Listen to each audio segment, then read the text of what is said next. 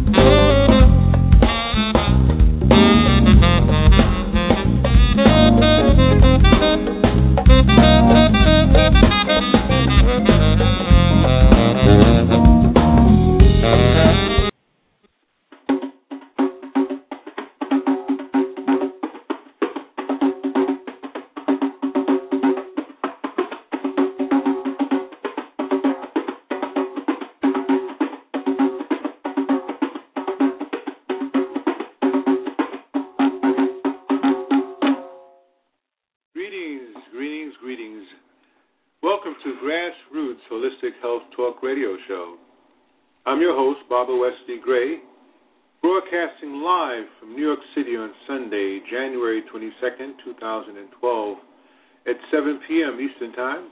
And it's my pleasure to be with you this evening, and I give thanks to the One Most High, my ancestors, my guardians, my mother-in-law, and my beautiful wife, Spirit Change. I'm an interfaith minister, a Reiki practitioner, shaman and marathon runner, an internet entrepreneur. And I sell African drums from my website, and I do encourage you to visit my website for more information. Please go to the URL www.drumsofspirit.com. With this evening's show, we will again continue to talk about the essence of spirit and transformation. The human spirit, as it is a subject that inspires one to realize the unlimited perceptions of reality, be it from a Western European or Afrocentric perspective. We have the opportunity to explore perceptions and values from a holistic platform of discussion. And on future shows, we will also discuss books written by Dr. Amos Wilson, The Falsification of the African Consciousness, Dr. Joy DeGray, Post-Traumatic Slave Syndrome, America's Legacy of Enduring Injury and Healing, and then, of course, Dr. Wade Noble's Afrocentricity and the Black Family and the Development of the Theoretical Model. And this evening we're actually discussing and reading excerpts from Dr. Naim Akbar's book, The Psychology of Slavery. That's his future book, Natural Psychology and Human Transformation.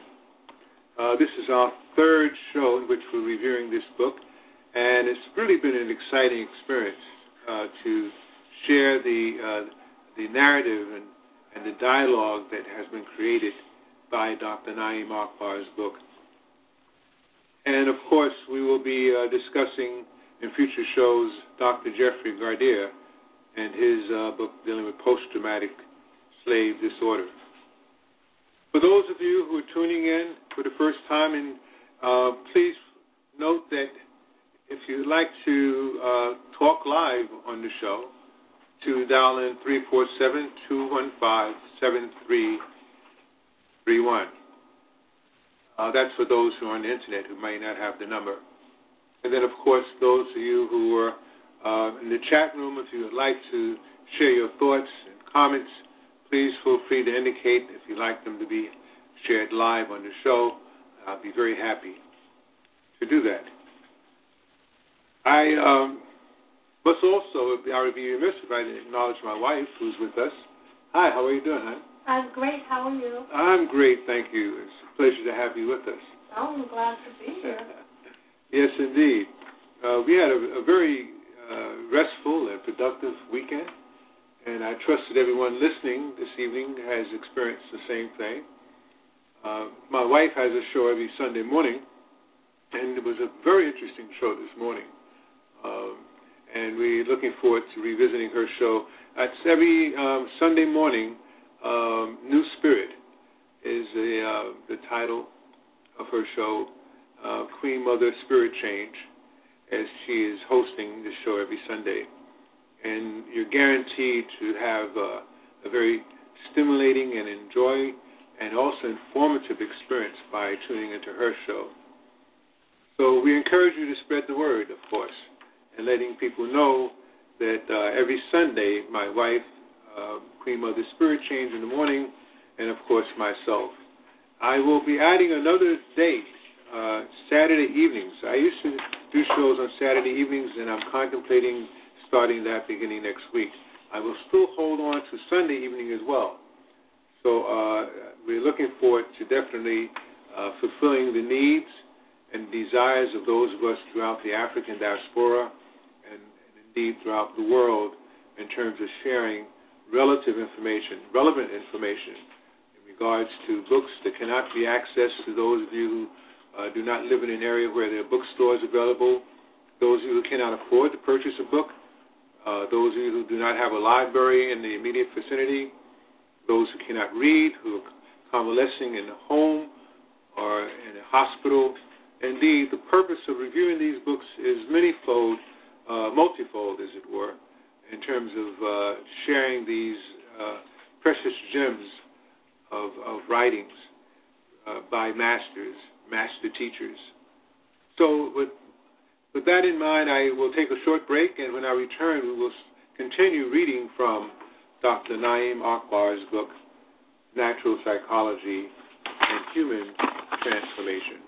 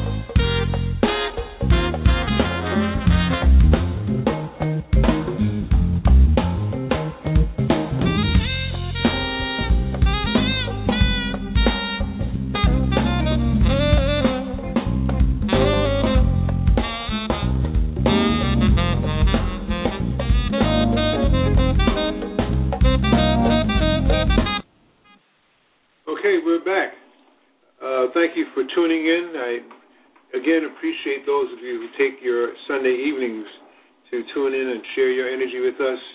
It's really a pleasure to have you with us.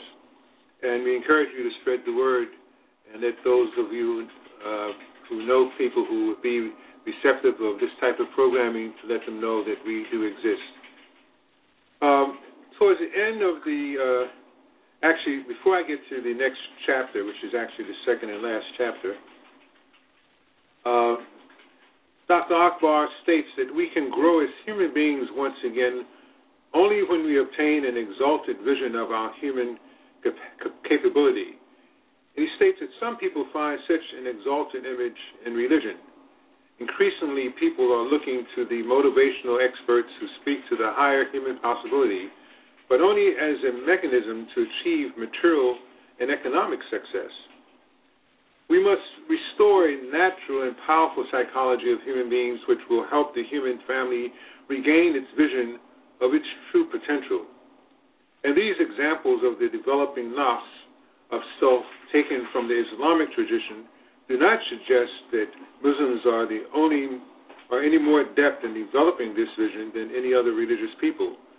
In fact, he states, we are finding that as Muslims around the world come more under the influence of the grafted images of the Western world, they are developing the same character flaws and arrested development that is so common in the Judeo-Christian world. As people lose contact with the natural psychology, they are subject to the loss of their higher image of their own possibilities, and consequently, there is a deterioration in their human character. The crusade must be one that will restore the higher human vision. We must work to establish a view of ourselves which will put us back on the spiritual path of growth and in the company of the Most High. The work of the Afrocentric scholars, though greatly criticized as racist, ethnocentric, and secular, is actually in the vanguard for the restoration of such thought. And this scholarship has penetrated the black church and has restored this transforming influence on the people who have embraced this vision, not of black or African superiority, but of human excellence.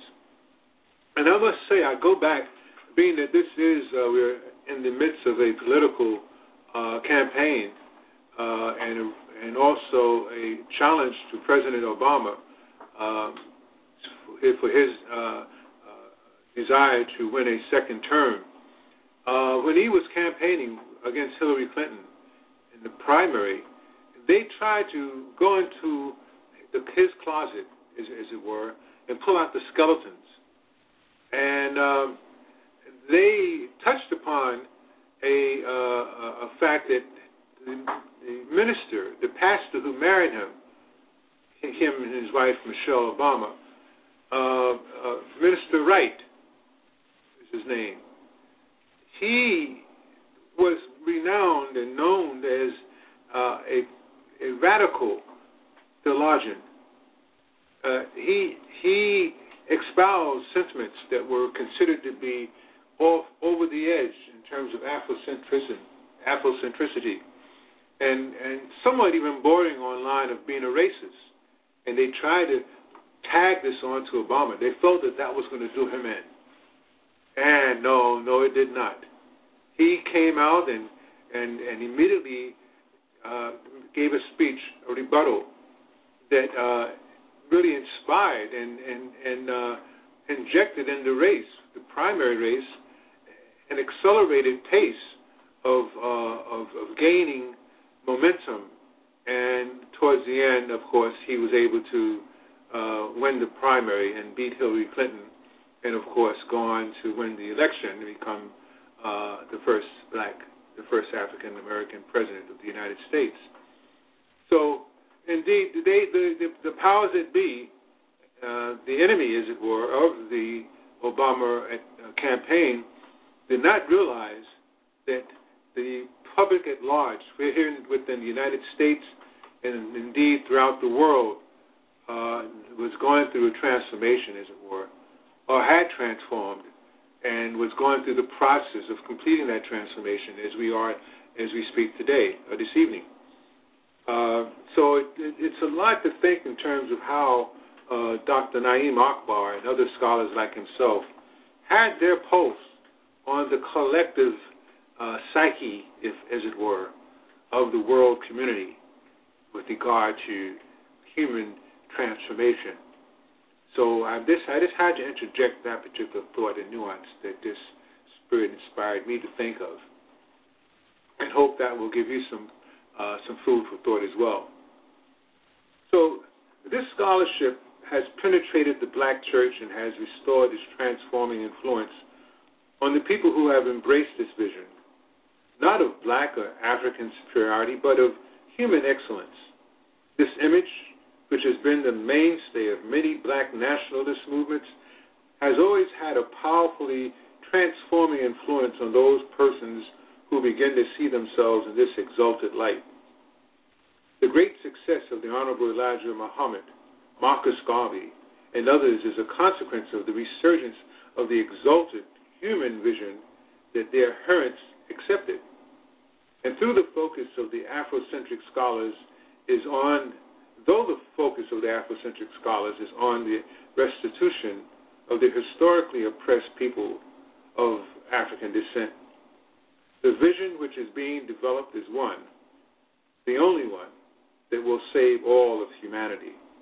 And this message essentially says, we are of divine origin, manifested in material form, with a path of gradual transformation guided by self-knowledge and self-mastery, which will eventually restore us to a state of peace and spiritual consciousness in the form of our Creator. This is our natural potential, and it must be the image cultivated by a natural psychology. And once this state of higher evolution is achieved, then like the butterfly, we will fly in the heavens of truth, righteousness, harmony, and peace. It is not our role to exclude anyone from this vision. It is our role to affirm this vision for ourselves and for our people who have been given a faulty and alien dream intended to degrade and enslave them rather than a vision of their true human greatness and the possibility. This makes me think of our brother, the Honorable Els Mahdi Shabazz, Malcolm X. Before he transitioned, before he was assassinated, his vision was one for humanity. And he stated it's not about Africanism and racism, classism. He said it's about humanism. That's what he's about. It's bringing upon the realization that humanism is the key to our salvation. So after he traveled to Mecca and saw blonde-haired, blue-eyed Muslims making salat and making their hajj, after he recognized that there were people of all hues of the rainbow, of race and ethnicity, he began to realize that indeed that our plight is one of lack of humanity to humanity, humanism being embraced and to its core. So that was the beginning of my transformation and my awakening, as it were, back some 40 years ago. So we continue now. And as he talks about, in the title of this particular episode, which was Society and the Butterfly, Dr. Akbar, he states that traditional teachers of wisdom as well as the divine scriptures of revelation have always pointed to nature as the language of the divine mind. The people of ancient Kemet, commonly called Egypt, actually referred to this language of the divine as nurtures, for which the word nature is derived. The guidance of these ancient teachers suggests that if we look at the trees, at the process of the rising and setting of the sun, the growth and life cycles of trees and flowers, the lives of insects and other animals, we can find divine direction for human lives. What is built into the natural processes of life are actually instructions of how man can more effectively develop himself consistent with the divine format for his existence. There is in the study of nature a statement about growth, development, life, and the death of man. And this unique quality of womb/man is that he must discover with his consciousness the path which his development must take. And in this process, he is actually the handicapped being of creation, and that he does not automatically know and follow his nature. The human being, though, is also the master of nature, in that she can discover and select to perfect his nature consistent with the creative power of the divine. Nature, he states, contains so many keys to the understanding of our proper functioning, growth, and yes, even our downfall. And therefore, we are compelled to understand something about the world in which we live. In this world in which we live is a book of pictures laid out for those who may never learn the meaning of words. It is a book that is opened wide for those who do not have an extensive vocabulary. In fact, even the infant through its senses, can almost immediately begin to read and internalize this book of the natural world. Humanity's very first divine book is the book of nature. I will call on my wife later on in the show to share some of the profound thoughts and words of wisdom that she has with regard to what I had mentioned earlier about the Kemetic aspect of ntrs. And I've learned so much from her and her godfather in the process of me doing my research. And things have really solidified and come to clarity, as it were, by being blessed with having her as my wife and friend, and also at times as a teacher. There's a saying, each one reach one, teach one. So once we acknowledge that the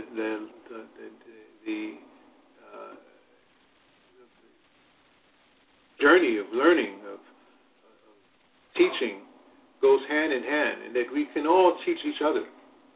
And the readings the words that I just read are just so profound. Dr. Naim Akbar has stated in terms of dealing with nature as a way of learning how to be a human being.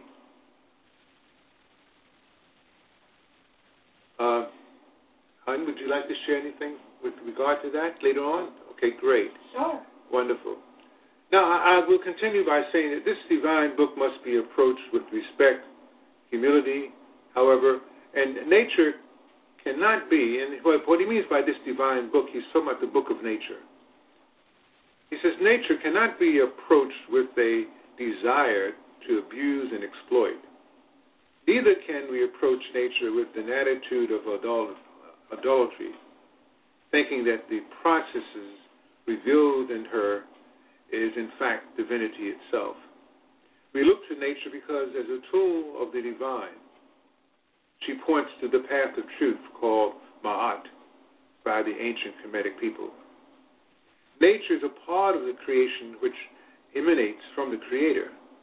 And through revelation and the tradition of our human ancestors, there is evidence that much of man's social, technical, and spiritual development has been modeled on the images of nature. We are taught that if we study what nature does, we can get a message about what humans should be doing in order to keep their nature properly aligned with the natural processes. In this discussion, he states, we want to look at only one of those highly instructive processes in nature. It is a process that we find throughout nature with a consistent occurrence which makes it clear that it must be an essential part of the map for understanding the realities of human existence. And this process is the one called and one of transformation. It has clear applicability to human and social, societal growth. It is probably most vividly portrayed in the natural image of the butterfly. A butterfly lays an egg. It is a fertilized egg, and within the confines of the egg is the male and female butterflies. Contribution to the future life form. In fact, the egg contains in a coded form the entire ancestral contributions to its new life.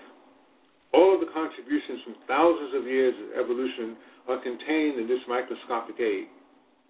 And at this point, the egg is not actually life, but it is potential life. It is an unborn life, but a fertile and gifted life. The path which takes this potential life, this actual life, is in the process of growth or transformation. The key is the realization of the hidden potential found in the microscopic egg is its destiny to unfold through the equally divine mechanism of growth. In fact, it is the very nature of this life process to grow, but it must have the proper growth environment in order to realize its potential. After a few weeks, and under the right conditions, the egg begins to open. careful observation reveals that it doesn't really open, but it rather dissolves or disintegrates into another form. And for a brief period of its disintegration, it is of a rather nondescript form, changing rapidly as occurs with all the decay processes and what appears to be death. In any event, in rather short order, this bubbly, dissolving, formless blob becomes a warm-looking creature with well-defined structures and mobility. And this new creature is what we affectionately refer to as a hairy worm. The curiosity continues, though, because this egg that was laid by a beautiful adult butterfly comes into life, not in the appearance of its lovely, colorful, celestial parent, but as a creepy, crawly, slimy, hairy worm, which is commonly known as a caterpillar. And this newly developed creature bears absolutely no resemblance to the parent of its origin. There is certainly no evidence that this creature has any of the gifts which we have argued lay hidden in the codes of the egg which initiated this form life. It is in no way resembles a butterfly. Even the worm's own mother would look at it in disbelief and declare, "Oh no, this cannot be my child, because it bears no resemblance to me." But as we shall see, such a mother would be one with limited vision to disown her yet unfamiliar offspring on such a superficial basis. In fact, such a mother would have had to have lost sight of her own history in order to make such a claim. Such a metaphor. I won't get too deeply into this because I want to continue with the thought that Dr. Akbar has initiated in this particular part of his book. But I can go back, with my being 68 years of age, I can go back to when I was in my teens, my early teens, where as an African American, I would see my brothers and sisters from the Caribbean. I would see my brothers and sisters from who were born in the motherland of Africa. Those from Kemet, as it were. And I would have that reaction, such as the mother, the butterfly, looking at the caterpillar. Oh no, that's not me. I didn't come from that. Or they didn't come from me. But that was because I was conditioned. I was in a state of arrested development in terms of not being informed, not being schooled, not having information. So we don't have that problem now, saying we, myself, my wife, and those in my particular circle and family and so forth. But there are many of us, though, throughout the diaspora, which do have that problem. They're looking at each other, the children, offsprings, and say, no, that is not me. So the potential of arrested development. But no, transformation it cannot be stopped. Again, I go back to President Obama. Now, children are being born, are growing and saying, yes, that is me, and I can be whatever I want to be. Obama represents that caterpillar, who is now the butterfly, he and his wife and his children. They have blossomed, they've transformed and evolved into an image of power, of intelligence, of magnificence, of royal presence, which at one time, some 20, 30, 40, truly 50, 60 years ago, we could never have imagined that. So yes, we are fortunate to be alive today to be able to witness such evidence of transformation, most of all, though, within ourselves.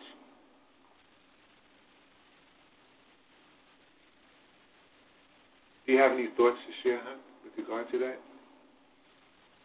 Well, in regards to transformation, and I'm just going to mention that I'm a high priestess in the shrine of Kepler. Kepler is the symbol of transformation. It's Garrett.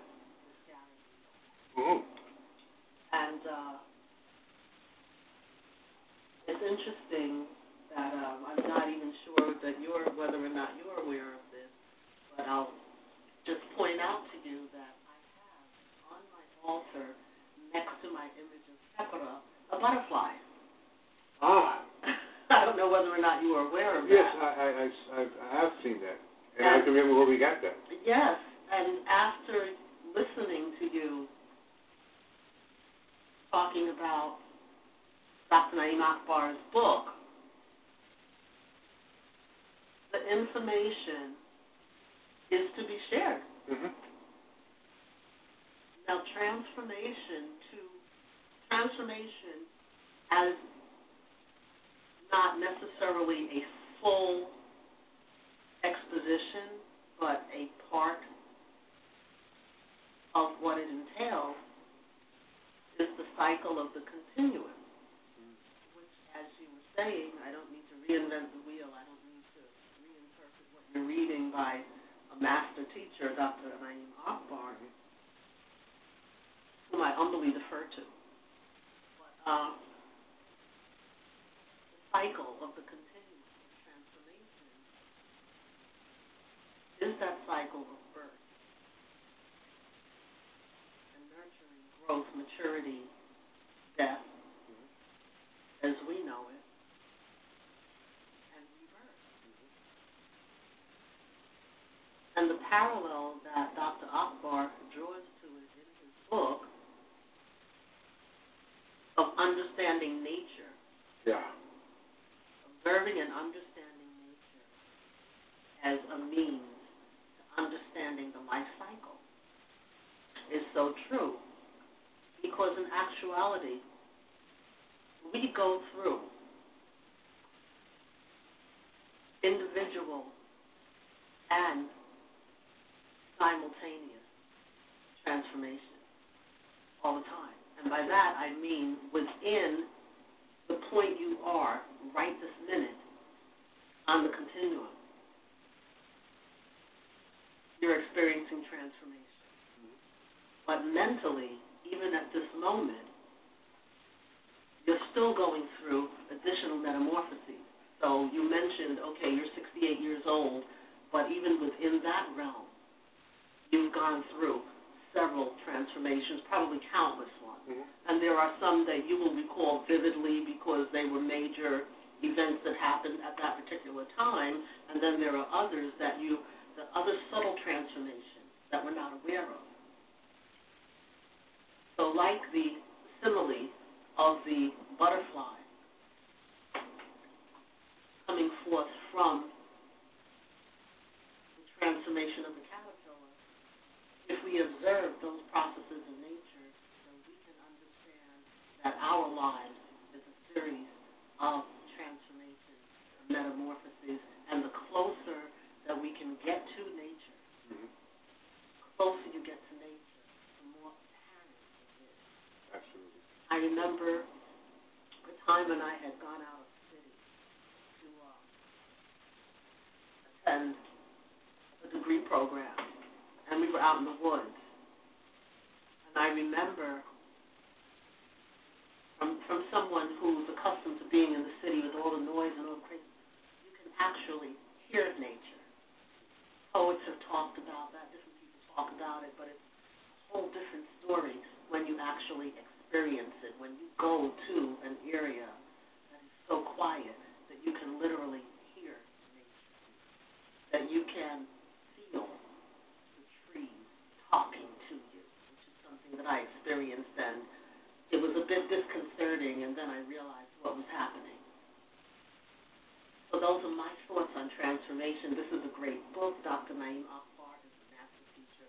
Like I said, I defer to him. Absolutely. Well, thank you for sharing. Thank you. Thank you for having me. Yes, so that's really a profound revelation Queen Mother shared with regard to that we're constantly going through transformation. Those of us who are parents who have children or aunts and uncles who are blessed to have nieces and nephews, many of us who have children who are with us constantly from day to day, we're able to witness from from birth to their toddler age to growing to teenagers and then to adults. We witness that transformation. And, of course, being able to reflect what we see and then look at ourselves, it becomes obvious that, yes, we do go through a transformation. Very, very subtly at times. Sometimes you have to look at a picture of us, ourselves. And, of course, I've seen images from me following the teachings of Bhakti Yoga and the readings of Bhagavad Gita. There are certain pictures I know that first really, I was able to relate this transformation of seeing this picture of the infant growing up in the stages I just mentioned, teenager to adult, and then to being older, and then, of course, becoming an old age, and then going back into now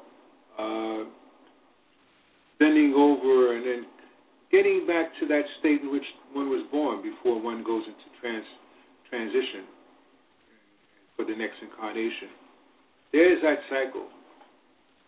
So that was what I experienced would allow me to understand, yes, that I'm not my body, that I'm a spirit experiencing a human experience. Most of us are conditioned to think that we're human beings who sometimes experience a spiritual experience. So, again, I thank Queen Mother for sharing that. And yes, indeed, the observance of animals, and in this case, insects. You know, we can talk at some other future shows about the order of certain insects like bees and ants. You have the worker bees, the worker ants. Then, of course, you have the queen bee and the queen ant. All the insects, they seem to have a queen. And that queen is able to actually lay hundreds of thousands of eggs. And that's all she does, to supply the colony with eggs, which then transformed into the population of the colony. So there's a metaphor there which needs to be looked at.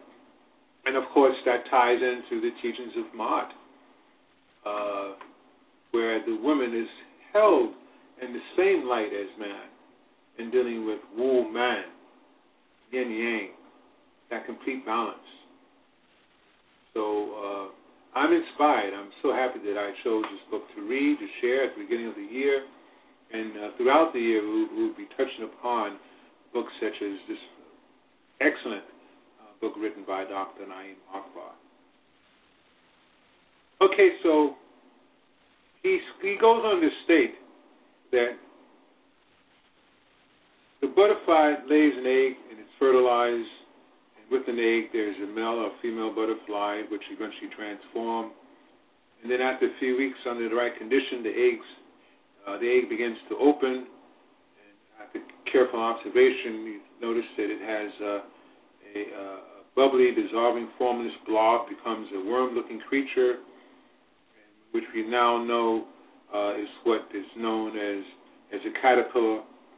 And he states very eloquently how the butterfly, the mother, looks at the egg in disbelief and says, "Oh no, this cannot be my child because it bears no resemblance to me."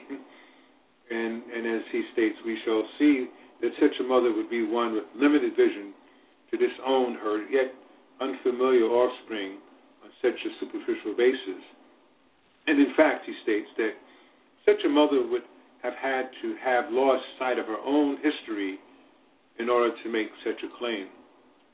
So, yes, it behooves us as a people, and especially those of us of African descent throughout the African diaspora, to learn our history so that we are not like the mother butterfly who is ready to disown her child because of the fact that the child does not look like her. He states that the hairy worm, so what accounts for the move from the storage house of the egg to becoming the distasteful-looking hairy worm, the worm has a story to tell, as does every other component of nature.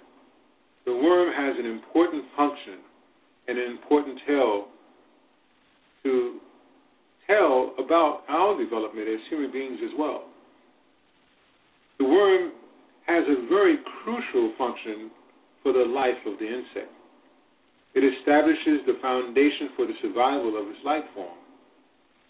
The caterpillar has one essential function, and that is to feed. Its function is exclusively that of a physical entity. It has no celestial function. It has no physical beauty to show, and has no social or reproductive function. It is selfish, greedy, and all consumed by its physical function of feeding itself. This worm is consumed by consumption. It wants to eat all of the time. In fact, it doesn't even sleep, but eats throughout the night and day. The caterpillar crawls among the leaves and eats. In fact, for a few caterpillars present, an entire tree can actually be stripped of its leaves in a matter of days. They eat large multiples of their body weight in the course of a day. The major concern of the worm is feeding the physical being. His business is exclusively physical business. His very form and his natural orientation is to effectively take care of the job of the physical and material needs of the entity which is coming forth. As a result of so much eating, the little hairy worm begins to grow rapidly, and in a few days it sheds one layer of skin and another layer of skin, larger and more developed, emerges. It isn't long before it is a big, fat, hairy worm, and through its unsightly form continues, the worm is growing and developing consistent with its nature. Interestingly enough, even with its amazing appetite and capacity for consumption, the caterpillar does not eat indiscriminately. Its instinct or nature directs it to the proper leaves with the proper nutrition to feed its growth in the most appropriate way. His choices are clocked into its nature, consistent with the best instruction of his ancestral worms. Guided by the divine nature of its own growth, instinctively it stays away from those things which are not conducive to its growth and survival. The divine nature of his being propels him towards those things that are necessary for his proper growth and effective development. Because he consumes well and correctly, he expands materially and becomes very successful as a physical being. In our states, it talks about the cocoon. After a while, the worm achieves satisfaction and reaches a new level of maturity, and after reaching physical maturity, he begins to regurgitate a substance from its mouth, which forms a fine and elegant fiber. He begins in accord with the pattern laid down in his nature to wrap himself into his spittle, the fiber which comes from his mouth. He rolls himself into this new covering known as a cocoon, and after a period of time, he completely encloses himself in this small pouch. With the submergence of himself into the cocoon, the entity takes on an entirely different appearance. The hairy worm is no longer to be seen. The voracious and mobile eater is gone, and another inanimate form appears wrapped like an ancient mummy. It shows every indication of being lifeless, with neither mobility nor observable life activity. For the second time in the life process of this entity, we see an amazing resemblance to what we call death. As we noted in the case of the ostensible death process of the disintegration of the egg, it only hastened the emergence of the new level of being in the form of the caterpillar. So what is there to be learned from the cocoon? It is another stage in life, in the life process, with some distinct features such as we found in the caterpillar. In the first place, The quality of the cocoon depends greatly on the nourishment obtained through the eating of the worm. If the worm fails to obtain the right kind of leaves, then he won't be able to produce the fine quality fiber which will ensure a well-formed cocoon. The biologist tells us that if the leaves do not have adequate moisture, the cocoon will actually disintegrate and the development process will be terminated. Leaves which have not received adequate sun to develop proper nutrition will keep the worm alive, but will not be effective in supplying the high-quality fiber that is necessary to form a proper cocoon. A proper cocoon must be able to protect and support the developing life as it goes through the necessary process of transformation. The cocoon is a vital shield for the continued development of the life form. It offers the necessary environment to feed proper growth for the continued evolution of this potential life form, which still has not reached its true potential as destined by the code of its genesis. The character of this cocoon strongly depends on what was consumed during the physical stage. And though apparently guided by greed and appetite in the worm stage, its very conduct determines the future life which follows it. The caterpillar submits appropriately to its nature. It also naturally relinquishes its form for a higher form when that time comes. Perhaps we can imagine an abnormal caterpillar that keeps on eating when sleeping time has come, but we cannot imagine such a caterpillar existing in a natural environment.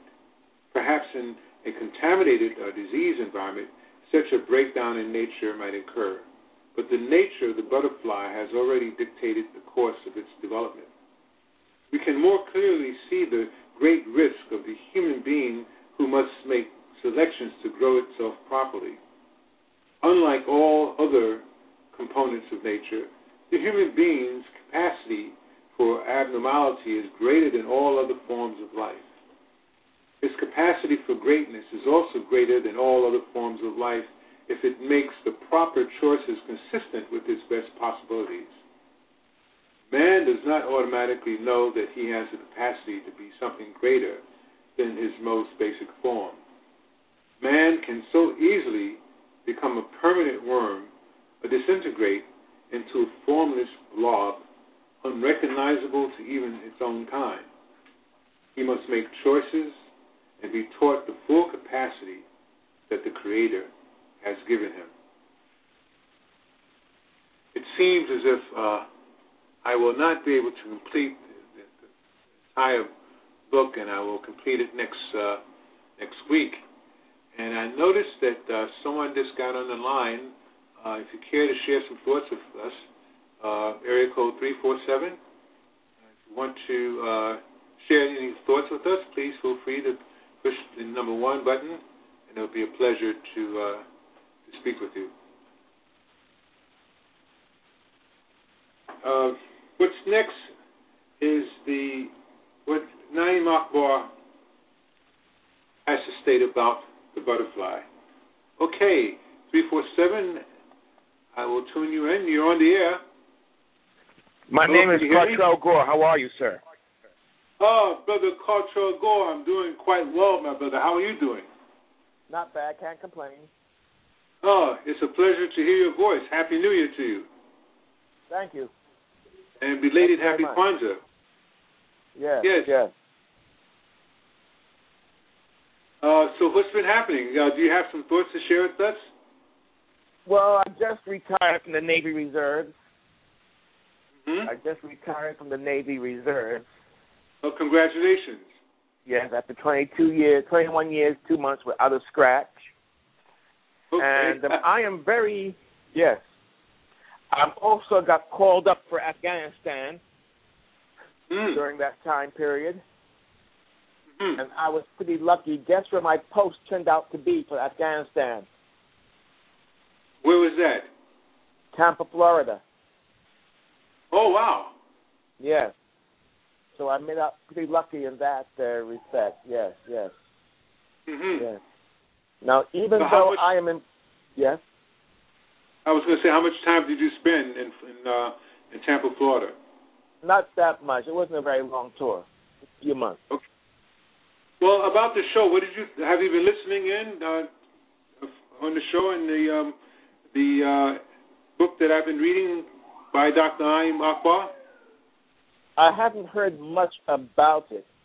I was just, in fact, I've been searching the web trying to find you.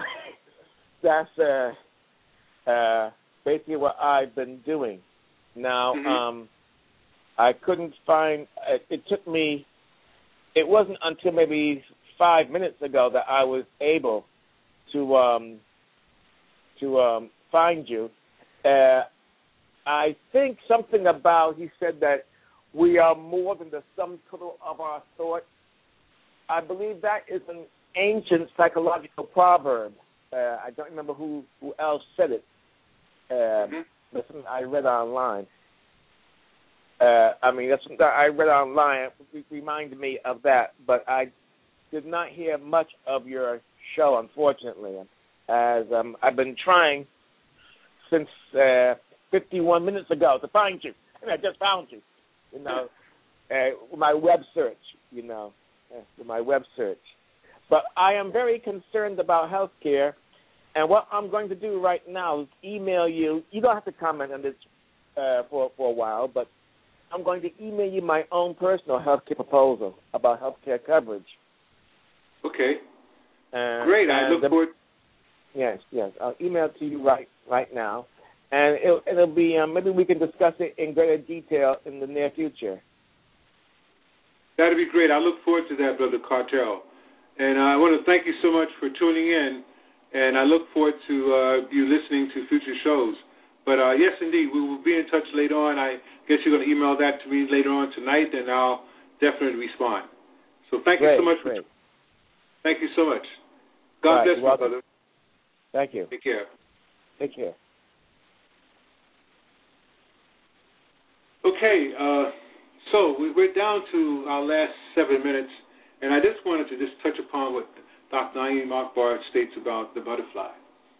He states that within the cocoon, another miracle begins to occur, and death begins to shed its illusion, and a new life begins to form. The life that had existed as a worm is no longer the predominant life of this entity. The worm has died in the cocoon, and its transformation to a higher form of life has begun. Only vestiges of the old hairy worm-like remain present. Even its earthly mobility and multiple legs have been paralyzed, and the life of the caterpillar as we know it is no more. But this life during transformation is fed with the nourishment which she consumed in its worm life. Life can be maintained within the cocoon sometimes only for weeks, and sometimes through multiple seasons. But enough nourishment has been retained to protect life in the course of the worm. So not only has the voracious eating and persistent work in the worm-like life supplied the substance to encircle and secure the developing new life, but it has also preserved the substance to feed the life yet to come. And in due time, a new life form emerges from the cocoon. Alas, it is the butterfly in the form of its original parent, a big, beautiful, colorful butterfly. This butterfly, which started as an egg and became a worm, went into a cocoon and emerged from the cocoon as a newly developed life form that doesn't have to crawl anymore. It doesn't have to eat leaves anymore because it's able to fly and can eat from the skies through which it glides. It drinks of the nectar from the flowers and moves to the awe and envy of all who would seek to make it their prey. It is no longer vulnerable to the feet of the society as was its predecessor, forming the life and image of the caterpillar. The only reminder of the vulnerable worm is the body torso, which is retained and now lifted aloft by the flamboyant wings which raise above the trees and above the heads of the beasts who so recently would have taken its life in the vulnerable form of the earthly traveler. So thus, I'm just so excited about having the opportunity of reading this, the transformation metaphor that Dr. Naim Akbar uses with the butterfly. We are in a state, there's many people who said that the year 2012 was going to be the beginning of a transformation of humankind. And I'm so excited about the revelations and what will begin to become an obvious awareness through us throughout the world in terms of transformation. And we've seen through the news and various protests that has been happening within the last 12 months throughout the world that societies throughout the world are transforming. And it's through the youth, those youth who were conditioned, who, as it were, the caterpillars, who were dormant at one time. At one time, people were saying, "Oh, it seems as if the social, societal ills within the world has indeed stagnated the growth of various communities throughout the world." And there seemed to be the analogies of death, as we know it, of progress. But no, there was an emergence. The cocoon was created, and then, of course, from that cocoon is this new resurgence of hope and the audacity of change, of wanting to have change. And those people who were rulers and malcontents, dictators, tyrants, as it were thrown, chased out of office, and taken off the earth in some cases. So, yes, indeed, we are embarking upon a worldwide change. And, of course, we're experiencing individual transformation within ourselves on many levels, as my wife was stating earlier. Some levels in which we are aware of, and, of course, some that we have no clue at present, which in the future time we will become aware of. So I want to thank everyone for listening in this evening. Those of you who listen in the archives, I want to thank you for taking the time later on to share with me your energy for this evening's readings. And I look forward to continuing the end of this book, this very dynamic book, next Sunday evening, so that we can indeed absorb and digest and share the knowledge that Dr. Akbar has so skillfully within this book of natural psychology and human transformation. Again, I'd like to thank my wife for assisting me and being with us in the chat room and sharing her knowledge with regards to the teachings of Ma'at. And I must also share that she conducts free support groups for those diagnosed with type 1 and type 2 diabetes. Website spiritchange.com to receive more information with regard to that. And I must end in closing prayer by bearing acknowledge to the Most High.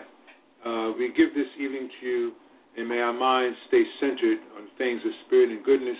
May we not be tempted to stray from love. And as we begin this week, dear Lord, be open to receive you. We ask that you enter where you already abide. May our minds and hearts be pure and true, and may we not deviate from the things of goodness. May we see the love and innocence in all mankind behind the masks we all wear and the illusions of this worldly plane. We surrender to you our doings this day, and we ask only that they serve you and the healing of the world. And may we bring your love and goodness with us to give unto others wherever we go. People you would have us be, direct our footsteps, and show us what you would have us do. Make the world a safer, more beautiful place. Bless all your creatures and heal us all, dear Lord, and use us so that we might know the joy of being used by you. Ashe.